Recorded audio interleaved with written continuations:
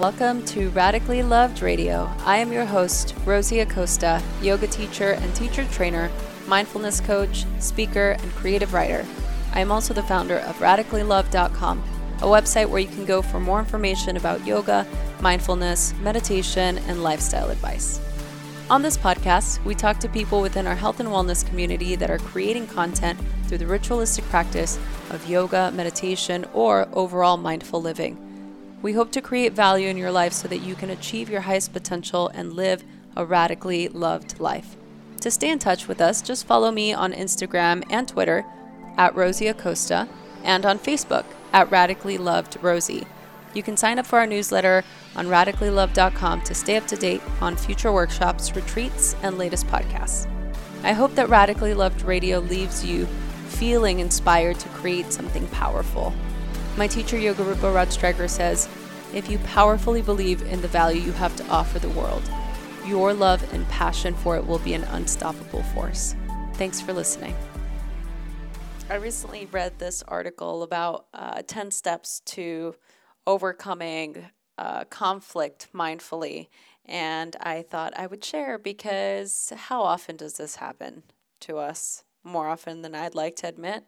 But so I wanted to share. So according to Jon Kabat-Zinn, he's the founder of mindfulness-based stress reduction, MBSR, and he's one of my favorite authors and teachers. And he says, mindfulness is awareness that arises from paying attention on purpose to the present moment non-judgmentally. So with present moment awareness, we learn to identify our thoughts, emotions, and physical sensations without defining ourselves by them.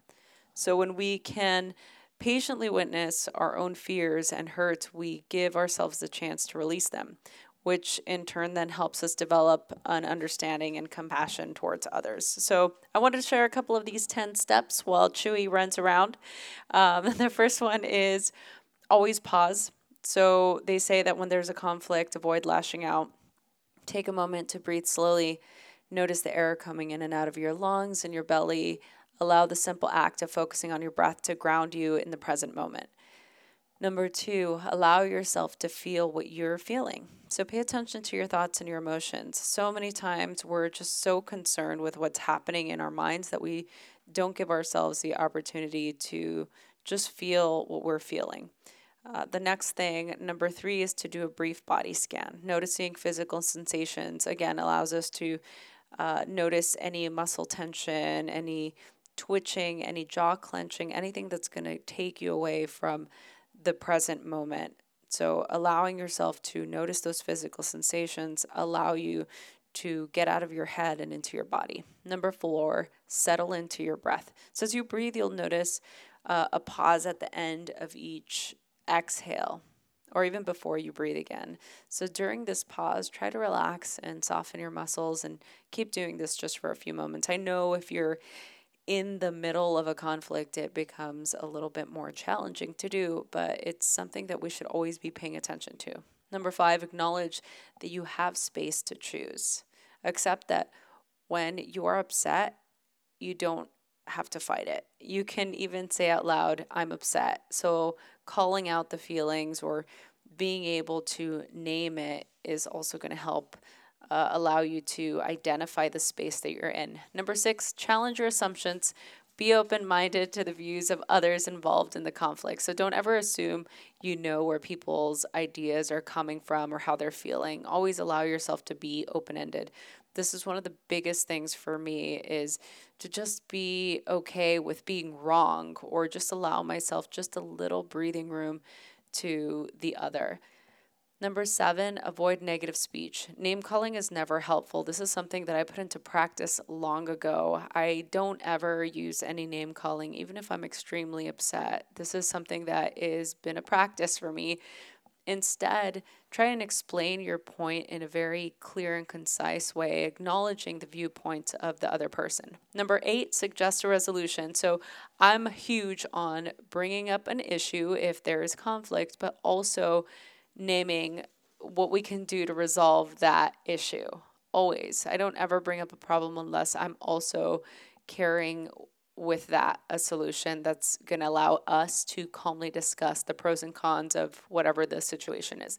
Number 9, move forward.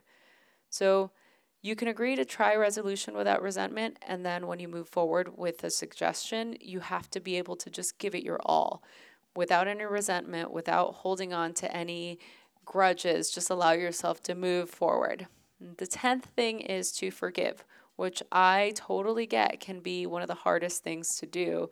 Holding on to anger and resentment only hurts us and it burdens the relationship, and it makes it more challenging for us to have a real authentic connection and discussion.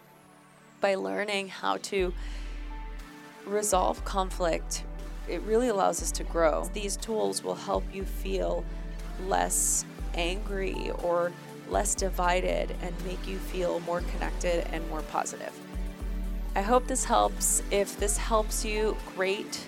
If it maybe helps somebody that you know, then let us know. Hey everyone, I hope you enjoyed this episode. I am so excited to continue to do this. Please share this with your friends. Email us, message us on Instagram at Rosie Acosta or on Twitter at Rosie Acosta. Subscribe on iTunes, write a review. We love doing this, so please help us continue to keep this podcast going. Thanks for listening.